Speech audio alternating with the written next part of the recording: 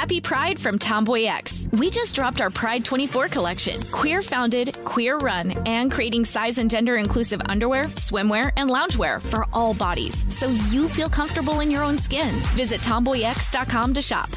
Xfinity has free premium networks for everyone this month, no matter what kind of entertainment you love. Addicted to true crime? Catch killer cases and more spine-tingling shows on A&E Crime Central. Crave adventure? Explore Asian action movies on Hi-YAH. Searching for something extreme? Check out skating, snowboarding, and more on Fuel TV Plus, the global home of action sports. And find crowd-pleasing bops on iHeartRadio's Hit Nation playlist. There's new free shows and movies to love every week. Say free this week in your Xfinity voice remote. Focus Features presents Back to Black. I want people to hear my voice and just forget their troubles. Experience the music and her story. Know this, I ain't no Spice Girl. Like never before. That's my daughter. That's my Amy. On the big screen. I want to be remembered for just being me. Amy Winehouse, Back to Black, directed by Sam Taylor Johnson. Rated R, under 17, not a minute without parent. Only in theaters May 17th. Trinity School of Natural Health can help you be part of the fast-growing health and wellness industry. With an education that empowers communities, Trinity grads can change lives by applying natural health principles and techniques in holistic practices or stores selling nourishing health products.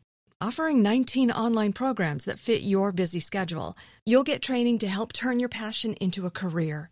Enroll today at trinityschool.org. That's trinityschool.org. Oh, holy bleeding Jesus on a cross with his legs broken. That's not this podcast. Stabbed in the side by a spear. That's a different show. Holy that Jesus. I'm Robert Evans. Are you? I am. Oh, okay. Robert Evans, the Jesus of podcasting, Oh, crucified by the need to make content, which I do for your souls in the same way that Jesus died on the cross. Robert. Sophie, how are we doing? I'm sorry, you're fired. I feel like this is a good direction to go, is blasphemy. I do not. I think it's really going to work out for us, Sophie. People love blasphemy. Everybody's a big fan of blasphemy. That's what made the Beatles so huge. Is blasphemy. They were, in fact, bigger than Jesus. Speaking of bigger than Jesus, Bridget Todd, my guest today. I'm good with that intro. Yeah. You know what? I'm going to take it. I'll take that intro. I appreciate it. Yeah. I mean, fuck him. Bridget, how are you doing? How are you feeling as we go into part 2? I'm feeling good. I was telling Sophie before we hit record, I'm a little bit hungover, but I'm good. Otherwise doing well. That's great. I am hungover from taking a bunch of painkillers last night after laser eye surgery. Fair. Just like Bridget, she's allowed to. It was an open bar. Mm-hmm. Oh, shit. Yeah. Oh, man. Open bar. I had a minute since I've had me an open bar. I love an open bar. Grey Goose martinis. Mm-hmm. Oof. Oh, I'll I can't be trusted. Up an open bar. So let's, Bridget, when we last left off, we're talking about that Jones State Park, the overpasses that he built real low. And like kind of the debate about it to this day, and kind of the shitty arguments people make to be like, no, he had to make the bridges too low for buses. It was prettier that way. So yeah, and it's kind of like, as we kind of talk about the degree to which it's fair to blame Moses for making bridges too low. And you can find a ton of, there's like this whole wave in the last couple of years of people being like, actually, Robert Moses did nothing wrong. And like, it's unfair to critique him for that. They all tend to ignore the fact that not only did he like build his bridges super low, but he drafted, because again, he's the legislation guy, right? He's really good at writing laws. One of the things he did was he drafted and passed legislation to forbid the use of buses on parkways. Because again, he wants to cut off where poor people can travel to. And this is like, he considered, this was part of his kind of plan to silo off poor people of color from white people and the places white people went, affluent white people in particular, because he was not just racist, he was classist. And laws like that, kind of like trying to restrict buses on parkways, were something he would do as like an emergency stopgap because he couldn't fuck around with like construction everywhere. But he considered those laws a lot less useful in stopping poor people, and particularly poor people of color, from living around white people than he did physical construction. Again, you can change a law. A law can be changed overnight, as we're all currently dealing with, right? All it takes is a court overturning something or a legislature voting. Infrastructure has a long lifespan, right? This is why, he constructed something like 170 to 180 bridges that were too low for buses. And he saw that kind of thing as much more important.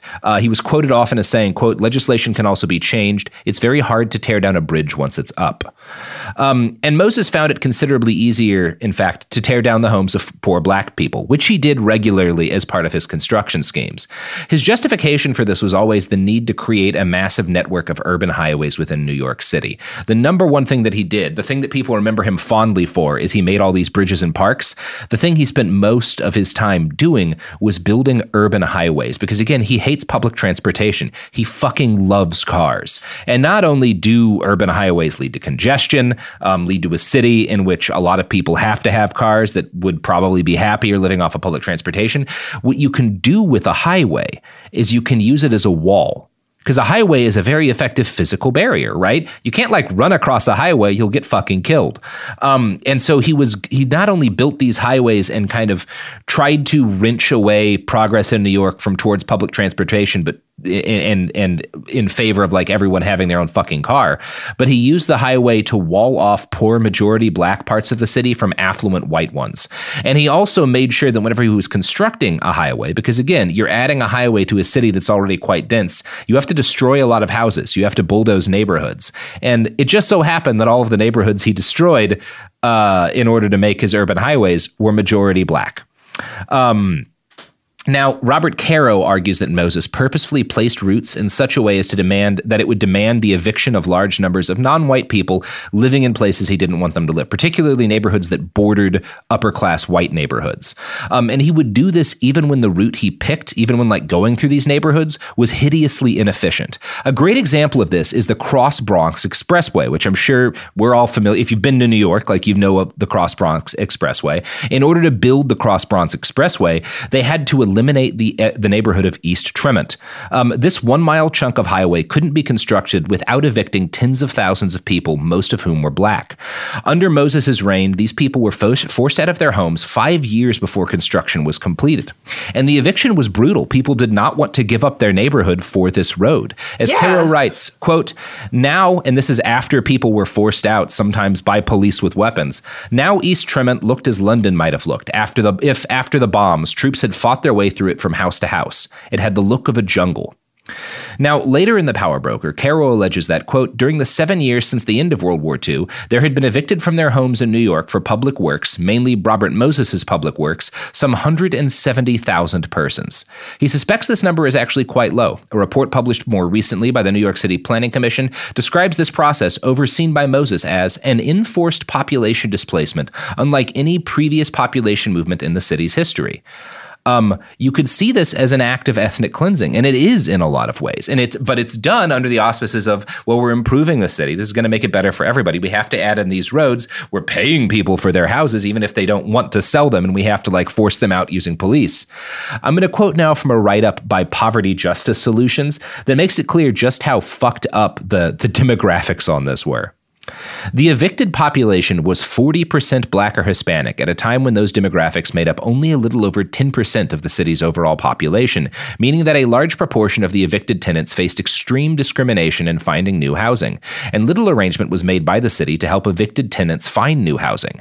Caro tells us, for 7 years, Moses had been giving the impression that the bulk of the low-income families displaced by his public works had been accommodated in public housing projects. In reality, it was found that the percentage of displaced families placed in public housing was pathetically small.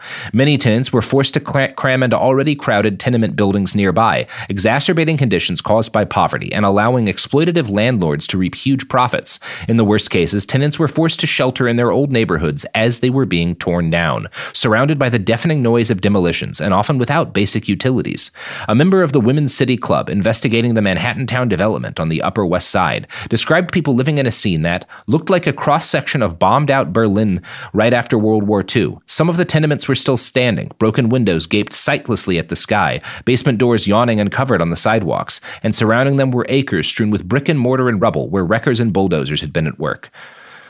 Wow, so that's heartbreaking. I mean, that's heartbreaking. And also, even if those people had gone into like public housing and like housing projects, that's not ideal. And the fact that that wasn't even really what was happening, they were being crowded into tenements and things like that. Like, I can only imagine the lasting legacy that had on those families for generations. I mean, that's so heartbreaking. They're being made refugees in the city they were born in. Absolutely. And it's you can find pictures of this period of time, and they're pretty harrowing. They look like war zone photos. It'll be like, you'll see pictures of like 3 or 4 little black kids sitting on like a pile of like rocks next to like a burnt out shell of a building. And it's usually framed, especially when like it's brought up as like, this is how bad New York was before like the city got poverty under and got crime under control and like all this stuff. And it's like, no.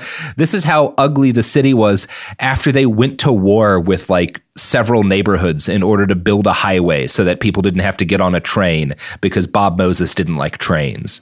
And then that's why this happens. Yeah. Yes. And then that sentiment, that like false sentiment of like, oh, this is how the city was before they got it under control. That's used to like usher in all manner of really fucked up policies. Like, it's such a fucked up cycle that really has criminalizing and targeting poor people and black people and people of color at the heart of it. And it really breaks my heart. Yeah, it's really fucked up. And when Bob Moses wasn't busy displacing black New Yorkers, he was deliberately routing roads in such a way as to clog their neighborhoods, like heavily black neighborhoods, with pollution and traffic. He specifically built the road and highway system of New York as to offload the majority of the traffic and thus the pollution on black neighborhoods. The Yale Law Journal notes that he placed the Robert F. Kennedy Bridge's exit ramp in Harlem, when a better location would have been the Upper East Side. The only reason to locate it in Harlem was to stop traffic from exiting in wealthy neighborhoods and instead crowd Harlem with traffic headed for the bridge, right? And I'm sure that when asked, he was like, oh, the aesthetics are just better this way. It just looks better this way. It looks better this way. This is going to be like he would. They always have some wonky reason why it's not racism, right? Mm-hmm. But it just keeps happening this way.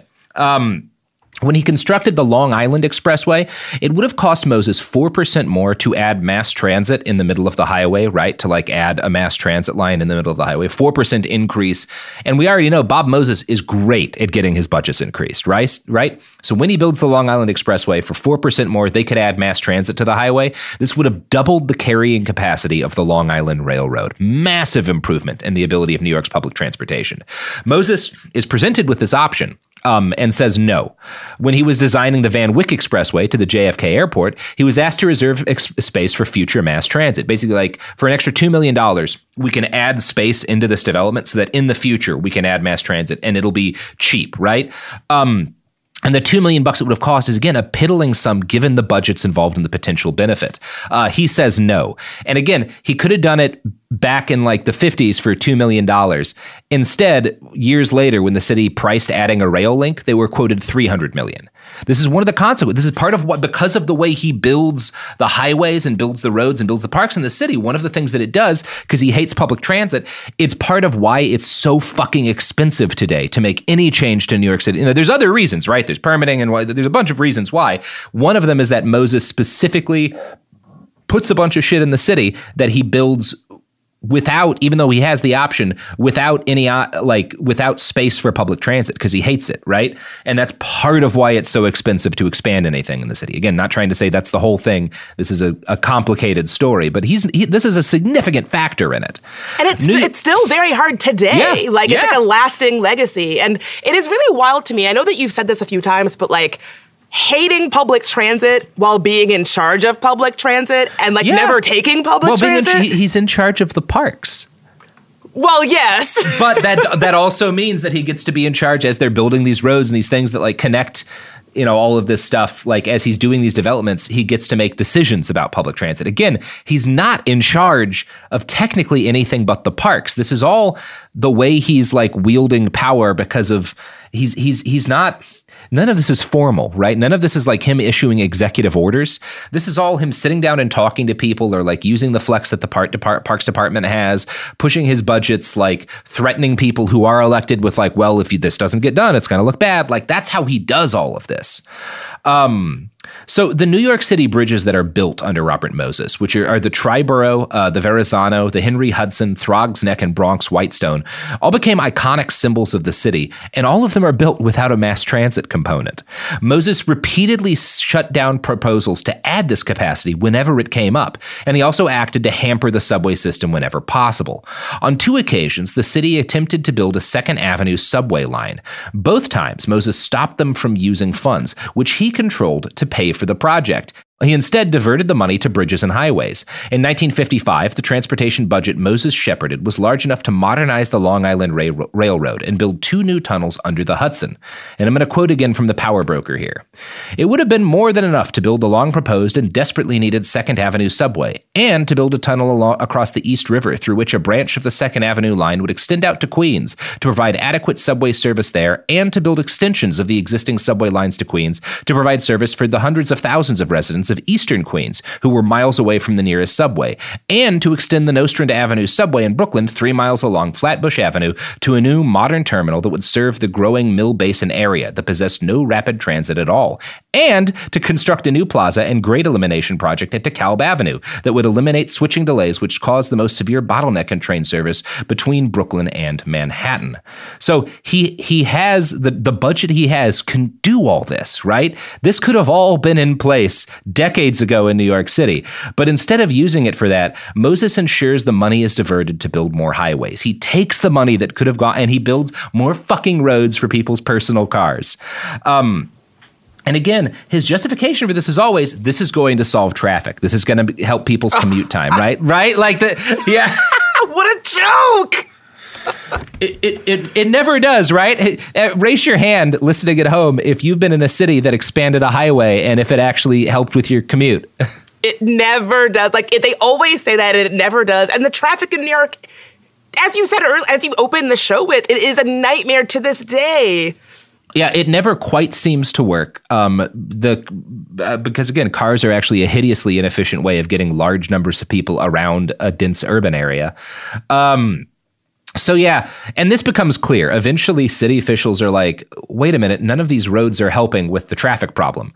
In fact, the more roads that he builds, the worse traffic gets and also the more cars are just in the city that need parking that are like, and so parking is now more expensive and the streets are even more crowded. And yeah, people do start as like this becomes clear in the 50s and stuff, pushing for him to add more public transit. But Moses, for 40 years, fights it every chance he gets, right? He doesn't always get his way, but he always fights. Whenever it like crosses his purview, he fights to limit the expansion of public transit because like, fuck people, I have a driver, people. Right? I don't want to get on. I'm not going to get on a subway. No, I mean, the whole justification really is fuck people. He probably has no sense of like the ways that expanding public transit would actually improve cities and improve livability. He can't because, again, he doesn't drive. So that's the other part of this. He takes a car everywhere, but a dude is driving him. When he needs to get somewhere, he has a fucking driver because he never learns how to drive. So that also means he never has to fucking park. Like, no, what an asshole. Like, what an asshole. He is, because of his wealth and privilege, completely immune to the consequences of all the decisions he's making. So he just gets to like, when I'm on the highway, I just get to like read my book or, work on paperwork or something. And then off I go. And this seems like a good development. No more nasty subways, He sucks pretty bad. Bridget. But you know who doesn't suck pretty bad? You know who sucks good? They suck good? Incredibly. They could take the lug nuts off of an 18-wheeler's tires. Bridget. Who's that? The products and services that support this podcast. Wow, Sophie just let me get away with that one. She didn't stop it at all. They suck the Didn't lug stop nuts. it at all. Suck them right off. Pop them out. I don't have the energy for this today. Well, our sponsors have the energy to do that, Sophie. Here they are. Happy Pride from Tomboy X. We just dropped our Pride 24 collection. Queer founded, queer run, and creating size and gender inclusive underwear, swimwear, and loungewear for all bodies, so you feel comfortable in your own skin. Visit tomboyx.com to shop.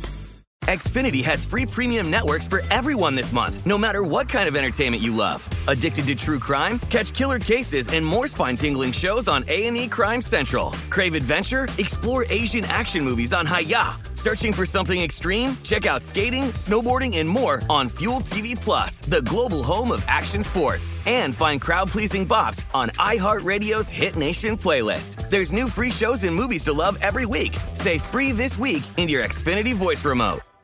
Focus Features presents Back to Black. I want people to hear my voice and just forget their troubles. Experience the music and her story. Know this, I ain't no Spice Girl.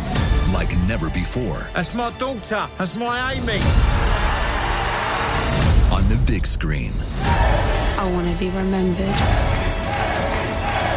for just being me. Amy Winehouse, Back to Black, directed by Sam Taylor Johnson. Rated R, under 17, not a minute without parent. Only in theaters May 17th.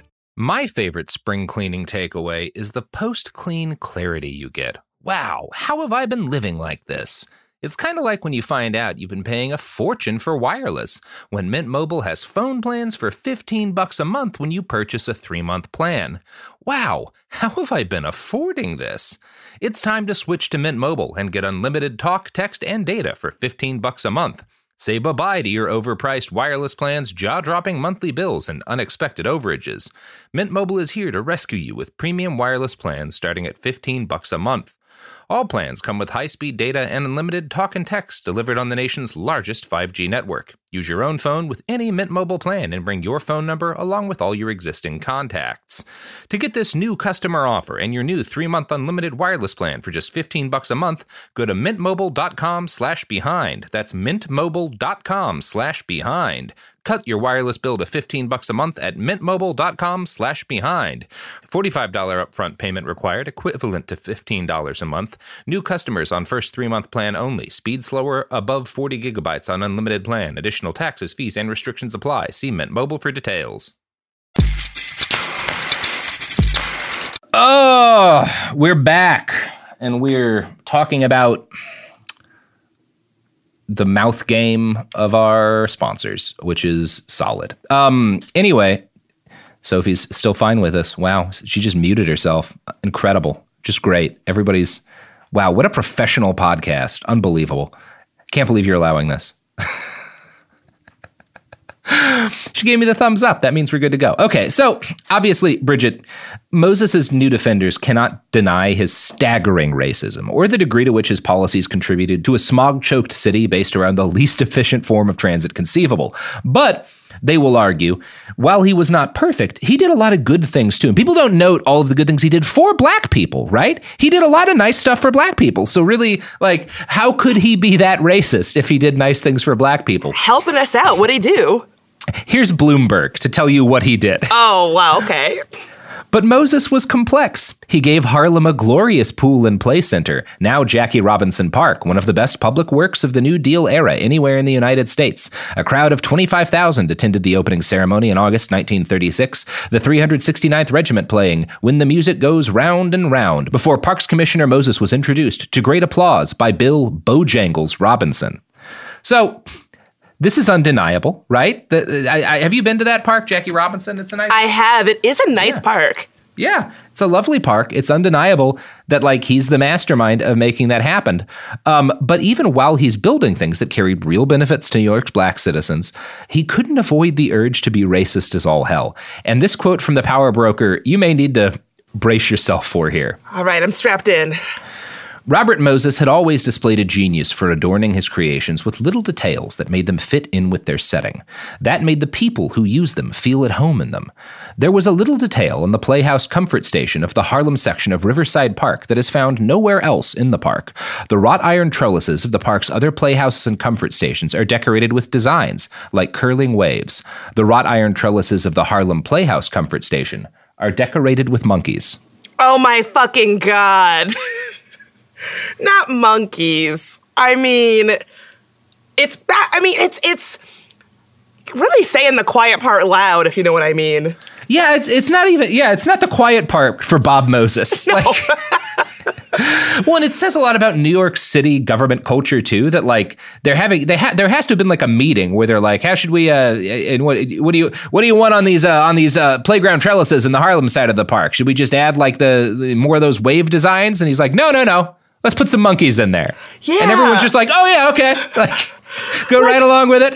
They definitely had to have a meeting where this was decided and everybody agreed it was a good idea. Yeah. Somebody must have signed off on it. All of that. Yeah. Now, that Bloomberg quote, because again, it's very funny to me, as opposed to just saying that, like, look, his like, anytime you talk about like a powerful white dude whose like legacy was for a long time beloved, but also was super fucked up, you have to call it complex, which is, I guess, true because he had a lot of power that he exercised in a variety of ways, and that is complicated. His racism isn't complicated. The fact that he also made some playgrounds for black people does not make it complicated that he did all of this that he bulldozed neighborhoods and made people refugees, right? It doesn't make, it's like saying, hey, there was a complicated figure, right? He made some mistakes in Eastern Europe, but the Volkswagen's a pretty good car, right? That's a complex legacy, you know? Like, you wouldn't say that. Well, some people would say that. And Bloomberg fails to note, and they're talking about his complicated legacy, that while Moses made 255 playgrounds in New York City during the 1930s, you want to guess how many were put in Harlem? Oh, how many? 1.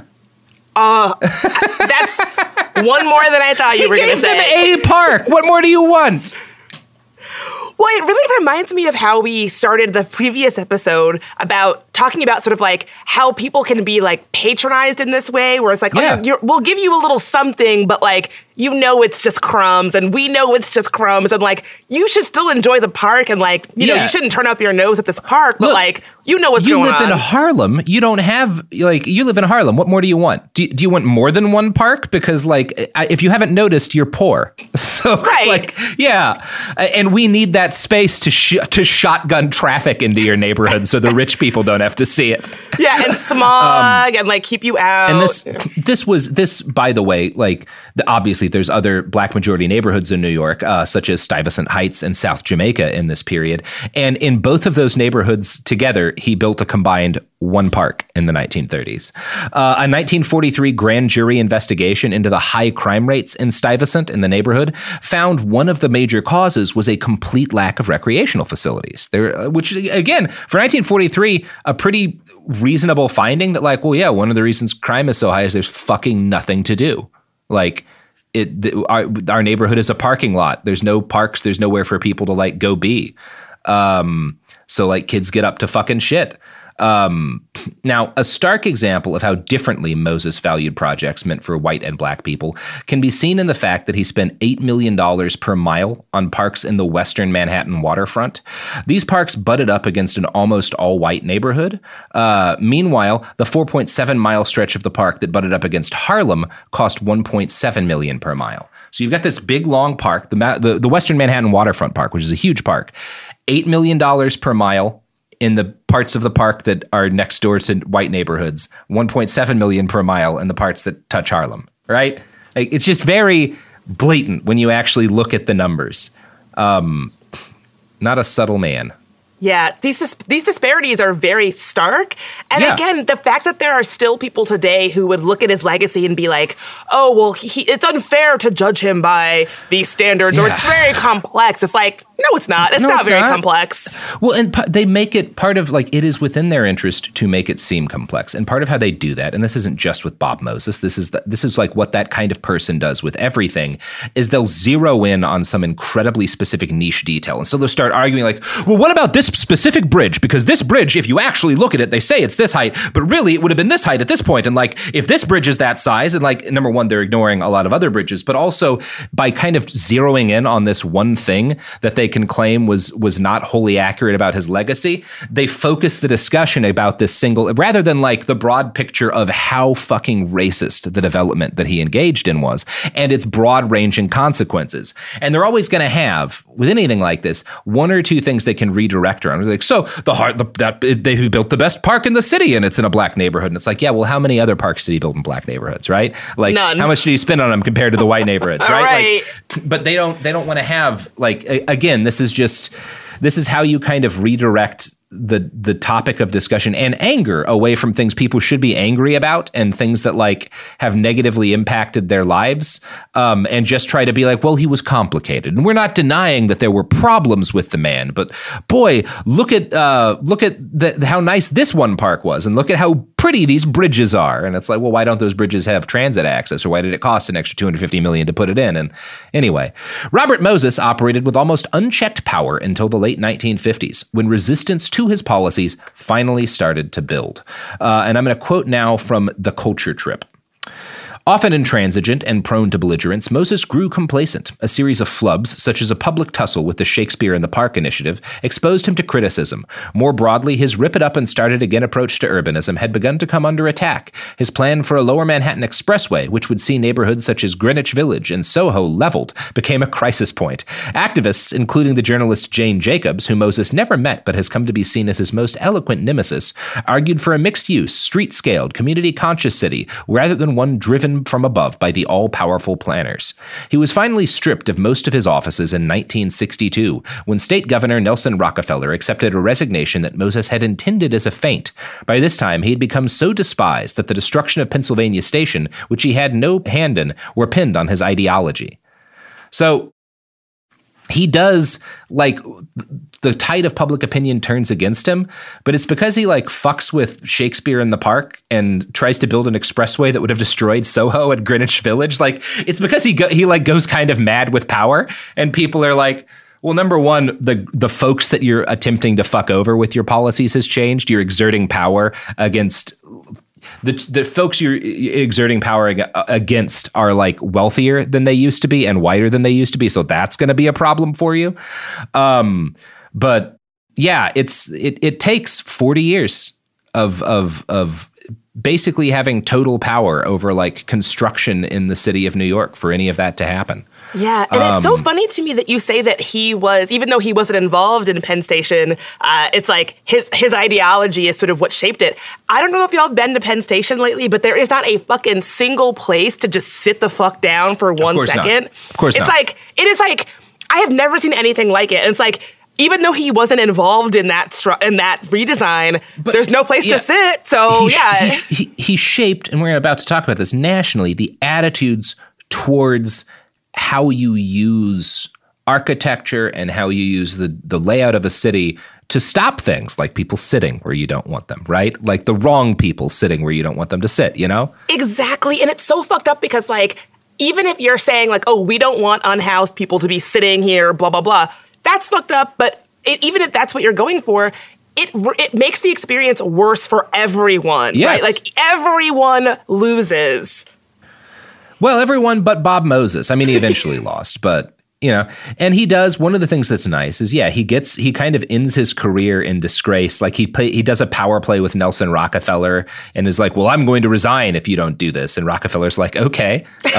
So he doesn't get to destroy Soho or Greenwich Village, which, depending on your opinions of those neighborhoods, could either be seen as a good or a bad thing.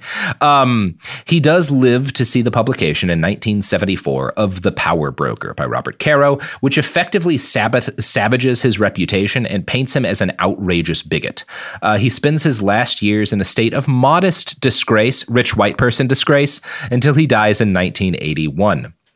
By the time he passed, the New York City subway system was in a disastrous state of repair. The financial crisis of the 1970s contributed to this, of course, but the fact that Moses had spent decades' worth of boom-time money on choking highways played a larger role.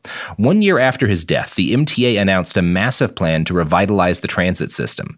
It has remained in a state of deferred maintenance ever since. Right? Like, this is, I mean, you know, right? If you've been to New York, you know, it's like always under, right? Yeah. I love the New York City subway system, but it is in a state of disrepair, and it has been for a really long time. And it's like, I guess we're talking about infrastructure from so long ago that it's just never really been updated or modernized. No, and part of why is because Bob Moses made it a lot harder to do it.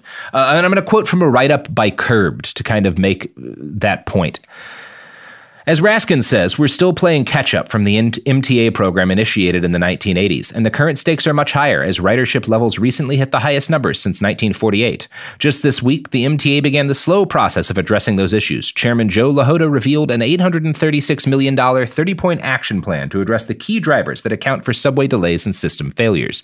As he said in a press conference announcing the plan, we're here because the New York City subway system is in distress, but some see it as too little too late.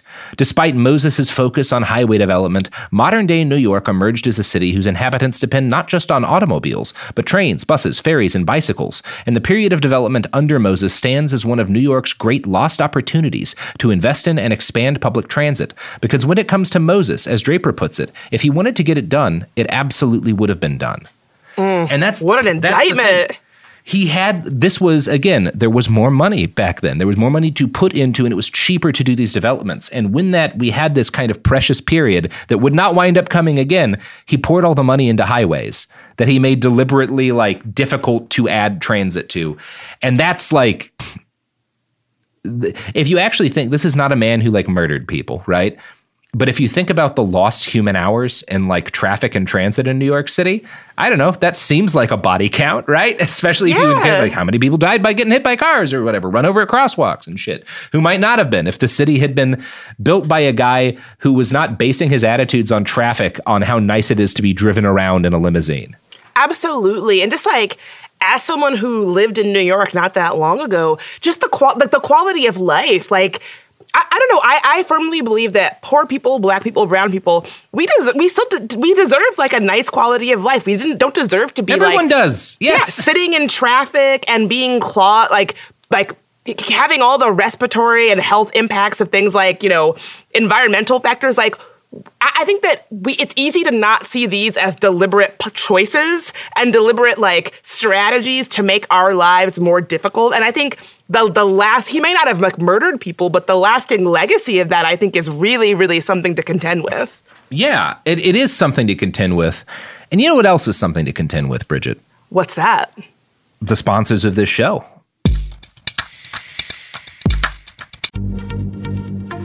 Happy Pride from Tomboy X, celebrating pride and the queer community all year. Queer founded, queer run, and the makers of the original boxer briefs for women, creating sustainable size and gender inclusive underwear, swimwear, and loungewear for all bodies so you feel comfortable in your own skin.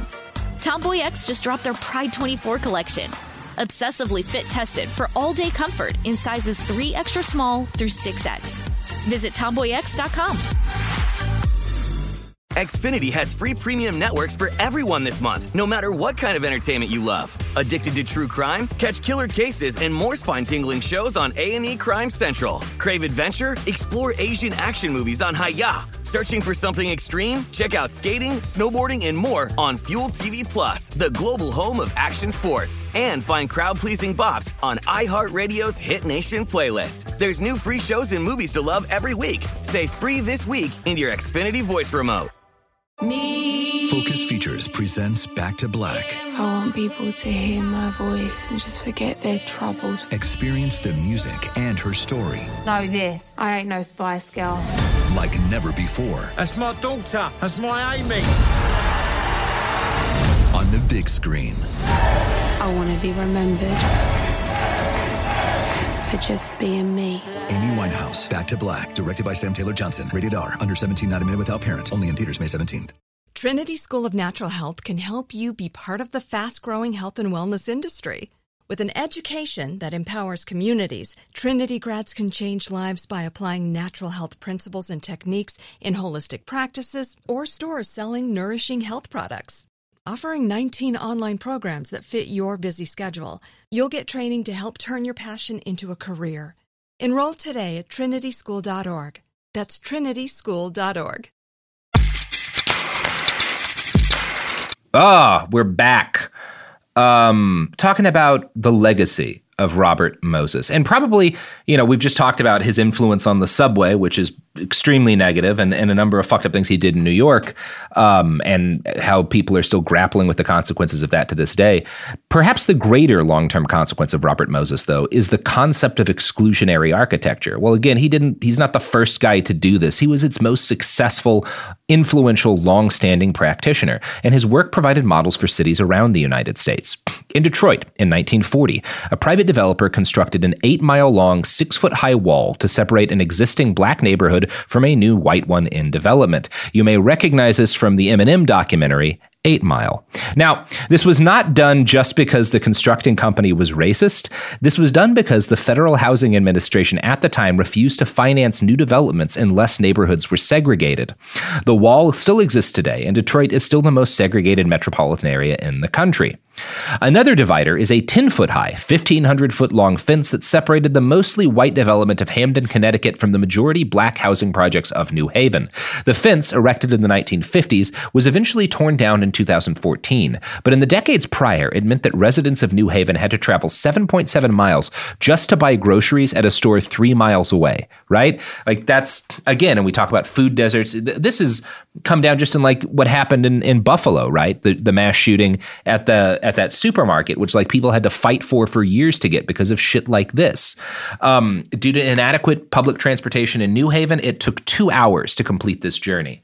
And again, Bob Moses is a New York guy. He barely leaves that fucking state. His work is in New York. And you're not going to find people saying Bob Moses told us to do this in Detroit. Bob Moses told us to do this in New Haven. But as New York goes, so goes an awful lot of, as we talked about, FDR patterns the way his government is kind of set, his administration is set up during the New Deal on New York. It is a model in a lot of ways for the rest of the country. So people are following Bob's example, right? Not that they would not have tried to segregate neighborhoods if he hadn't been around, but he provides a very effective blueprint for how to do it. He's good at it, and people pay attention, Now I'm going to close out this episode probably by quoting from the Yale Law Review. Quote, "Often, cities use barriers and blockades to mold traffic patterns. For example, the concrete barriers and bollards that exist throughout the streets of Berkeley, California, were installed to calm traffic. However, the barriers do this by preventing people from driving down the streets on which they are placed. In Shaker Heights, Ohio, the city installed a traffic diverter, which was called the Berlin Wall for Black People by nearby neighbors in Cleveland." Yeah. I mean, again, people always know how fucked up this is, right? Oh, people know. And I think that you've done a great job of showing how, not only was it effective, but it gave that, plausible deniability of, you can't say he specifically is the reason. He didn't tell them to do this, but people know. People feel it in their communities. You know when you're being boxed out. Yeah, you know when you're being boxed out. And it's again, this is a broader problem than Bob Moses. He's just one of the most successful problem solvers in the community of people trying to solve the problem of folks who aren't rich and white hanging out near folks who are rich and white, right? That's what's happening here. I'm going to continue that quote. In some communities, the purpose of rerouting traffic is to inhibit harmful behaviors tied to drugs and crime. Concrete barriers were put in place near the highways of Bridgeport, Connecticut, to block quick access into the city by those who wanted to buy drugs. The strategy, according to police, was that buyers would fear driving all over looped streets, stopping and turning around, trying to find drugs with the possibility of having their nice cars, their jewelry, their money ripped off as they look. A similar technique was implemented in Los Angeles, which put traffic barriers in place on certain streets that allegedly provided quick escape routes for gang members who had committed crimes. Sometimes transit will allow a person to get close to a given area, but not all the way there, leaving the rider in a dangerous situation. This was the scenario faced by Cynthia Wiggins, a 17-year-old woman who was hit and killed by a dump truck while she was attempting to cross a 7-lane highway to get to the mall where she worked. Wiggins took the bus from the inner city, where she lived, to her job at the suburban mall. However, the mall's owners had actively resisted requests to allow the bus to stop on its property. Rather, the bus stopped outside the mall on the other side of a large highway. Documents produced during the trial revealed that this transit sitting decision was motivated, at least in part, by race or class bias. bias. A local transport official wrote in an internal document that, quote, mall decision makers feel it will not bring the type of people they want to come to the mall. One mall retail store owner recalled a conversation with a mall official who said something like, the people who rode the Walden Avenue bus were not the kind of people they were trying to attract to the Walden Galleria. The mall did, however, allow some charter buses to stop on its property. Members of Buffalo's black community asserted that the mall was trying to use the highway as a moat to exclude some city residents, a classic example of architecture exclusion. The case settled, but it presents a stark example of the dangers inherent in exclusionary transit design. And so again, like there's body counts to this shit, right? Like when the walls are made up of moats of fast-moving cars, people are going to die trying to get from A to B. People who can't afford public transit. People are going to get arrested hopping onto public transit because they can't afford it because it's expensive because funds have been drained away. Like people are going to the consequences of all this are so titanic and echo out so widely in our society. And they all come down to like, well, we don't think it's good for the mall if certain people come here, right? It's not good for this neighborhood in Manhattan if the traffic comes out here. So we'll route it into Harlem and we'll put more lead into like the air in Harlem and we'll put more traffic onto the streets and more kids will get hit, right? Like it's not, the plan is not, I want more black kids to have bad lungs and get hit by cars. The plan is, I want to protect this nice neighborhood from the consequences of the traffic that I have needlessly increased in the city. But that's what happens, you know? And who cares if there's a human cost, if that cost is poor or black or brown? Well, and it's, you know, the argument always comes down to when you're looking at the people who are like defending this shit. Well, I just want my neighborhood to be nice. I just want my housing price to go up, right? As the person spending all this money on this mall and this business have a right to try to ensure that like the right kind of people come here, that like, you know, isn't that important too? I'm trying to improve the neighborhood, right? And the justifications change through time. Now you would have a lot of trouble being like, we're going to build a nightmare highway interchange system with a bunch of like loops in order to stop people from buying drugs in this neighborhood. But instead it's like, well, we need to carry out this project to like make it more difficult for homeless people to like sleep under this overpass, or we need to carry out this project like we want to put a park here, or we want to keep this space green and open, so we can't allow new construction. It would ruin the look of the neighborhood if we allowed higher density housing developments to live here, right? Don't people deserve to have like their property values stay high and whatnot? Like it's. These are the kind of things we're talking a lot these days about, like the literal Nazis and the literal fascists always trying to take power.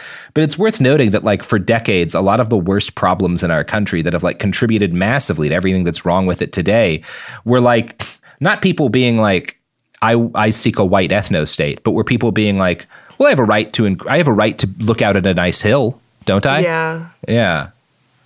And I think like what you described it as sort of soft power. I think that it's almost kind of more dangerous that we associate it with like, well, like it's on its face. That's so relatable. It's like, of course you want green spaces and pretty places and blah, blah, blah. Like that really allows for people to do a lot of like pretty terrible stuff that has a human cost without really having to take ownership of how bad some of that stuff is.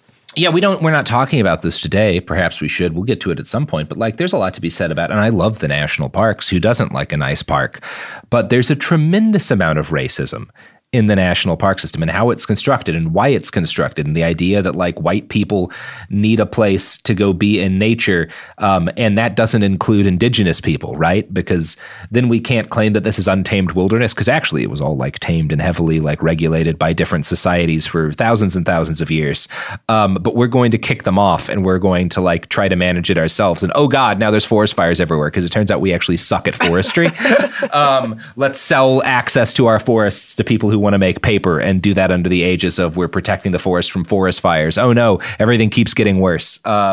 Anyway, it's all like it's all the same story one way or the other. It's this like, I want things to be nice in a specific way where I live, so I'm going to push these laws to protect the area around me or to make this thing that I want to have happen. But there's all these knock-on effects, and you ignore or shut down anyone who complains about the knock-on effects by saying like, well, I have a right to this. You know, I have a right to keep my neighborhood this way. I have a right to drive a car. You know, I have a right to want another highway, to want less traffic. And I don't want to spend money on the public transit system. I don't like public transit, right? Like, I have a right to want my city to be this way. But of course, the reality is always that even though they justify it as saying they're doing it for the people, they're doing it for this community, they're doing it for the city, it's always done for a tiny chunk of the people who live in that city. And it's again, often administrated by people like Robert Moses, who are all either completely unelected or who, because of the nature of local politics, are elected by like 500 fucking dudes, right? Like, yeah. It's cool. It's a good way. It also manifests in like a lot of different ways where people like prioritize like a building over people, and like a pile of bricks matters more than a person. We saw that a lot in 2020 when people were like, well, but there's property damage on them. I don't care. Like, I don't care about your building. I'm sorry. It doesn't it's not a person.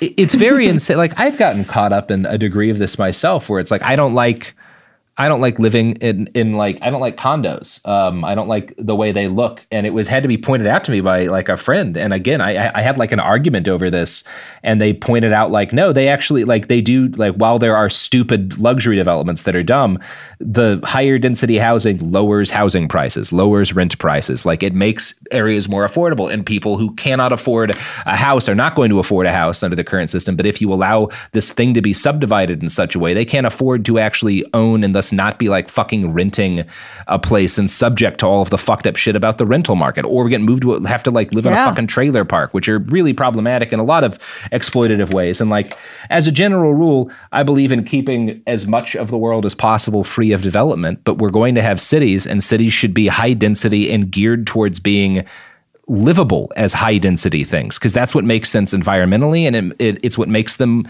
more humane, right? Absolutely. Yeah. Yeah. Anyway, Robert Moses. Just people need to care more about people. And less about piles of bricks. And less about piles of bricks. And, yeah, I don't know. Build more public transit, burn down the carry out a series of terrorist attacks on the No, are we not? No. Should we not urge a series of terrorist attacks? Is that a federal crime, Sophie? Probably. Okay, well, let's bleep all of that out and add in me doing a plug for because loves our nation's highway system and interstate system, because it's the most efficient way to kidnap children, right?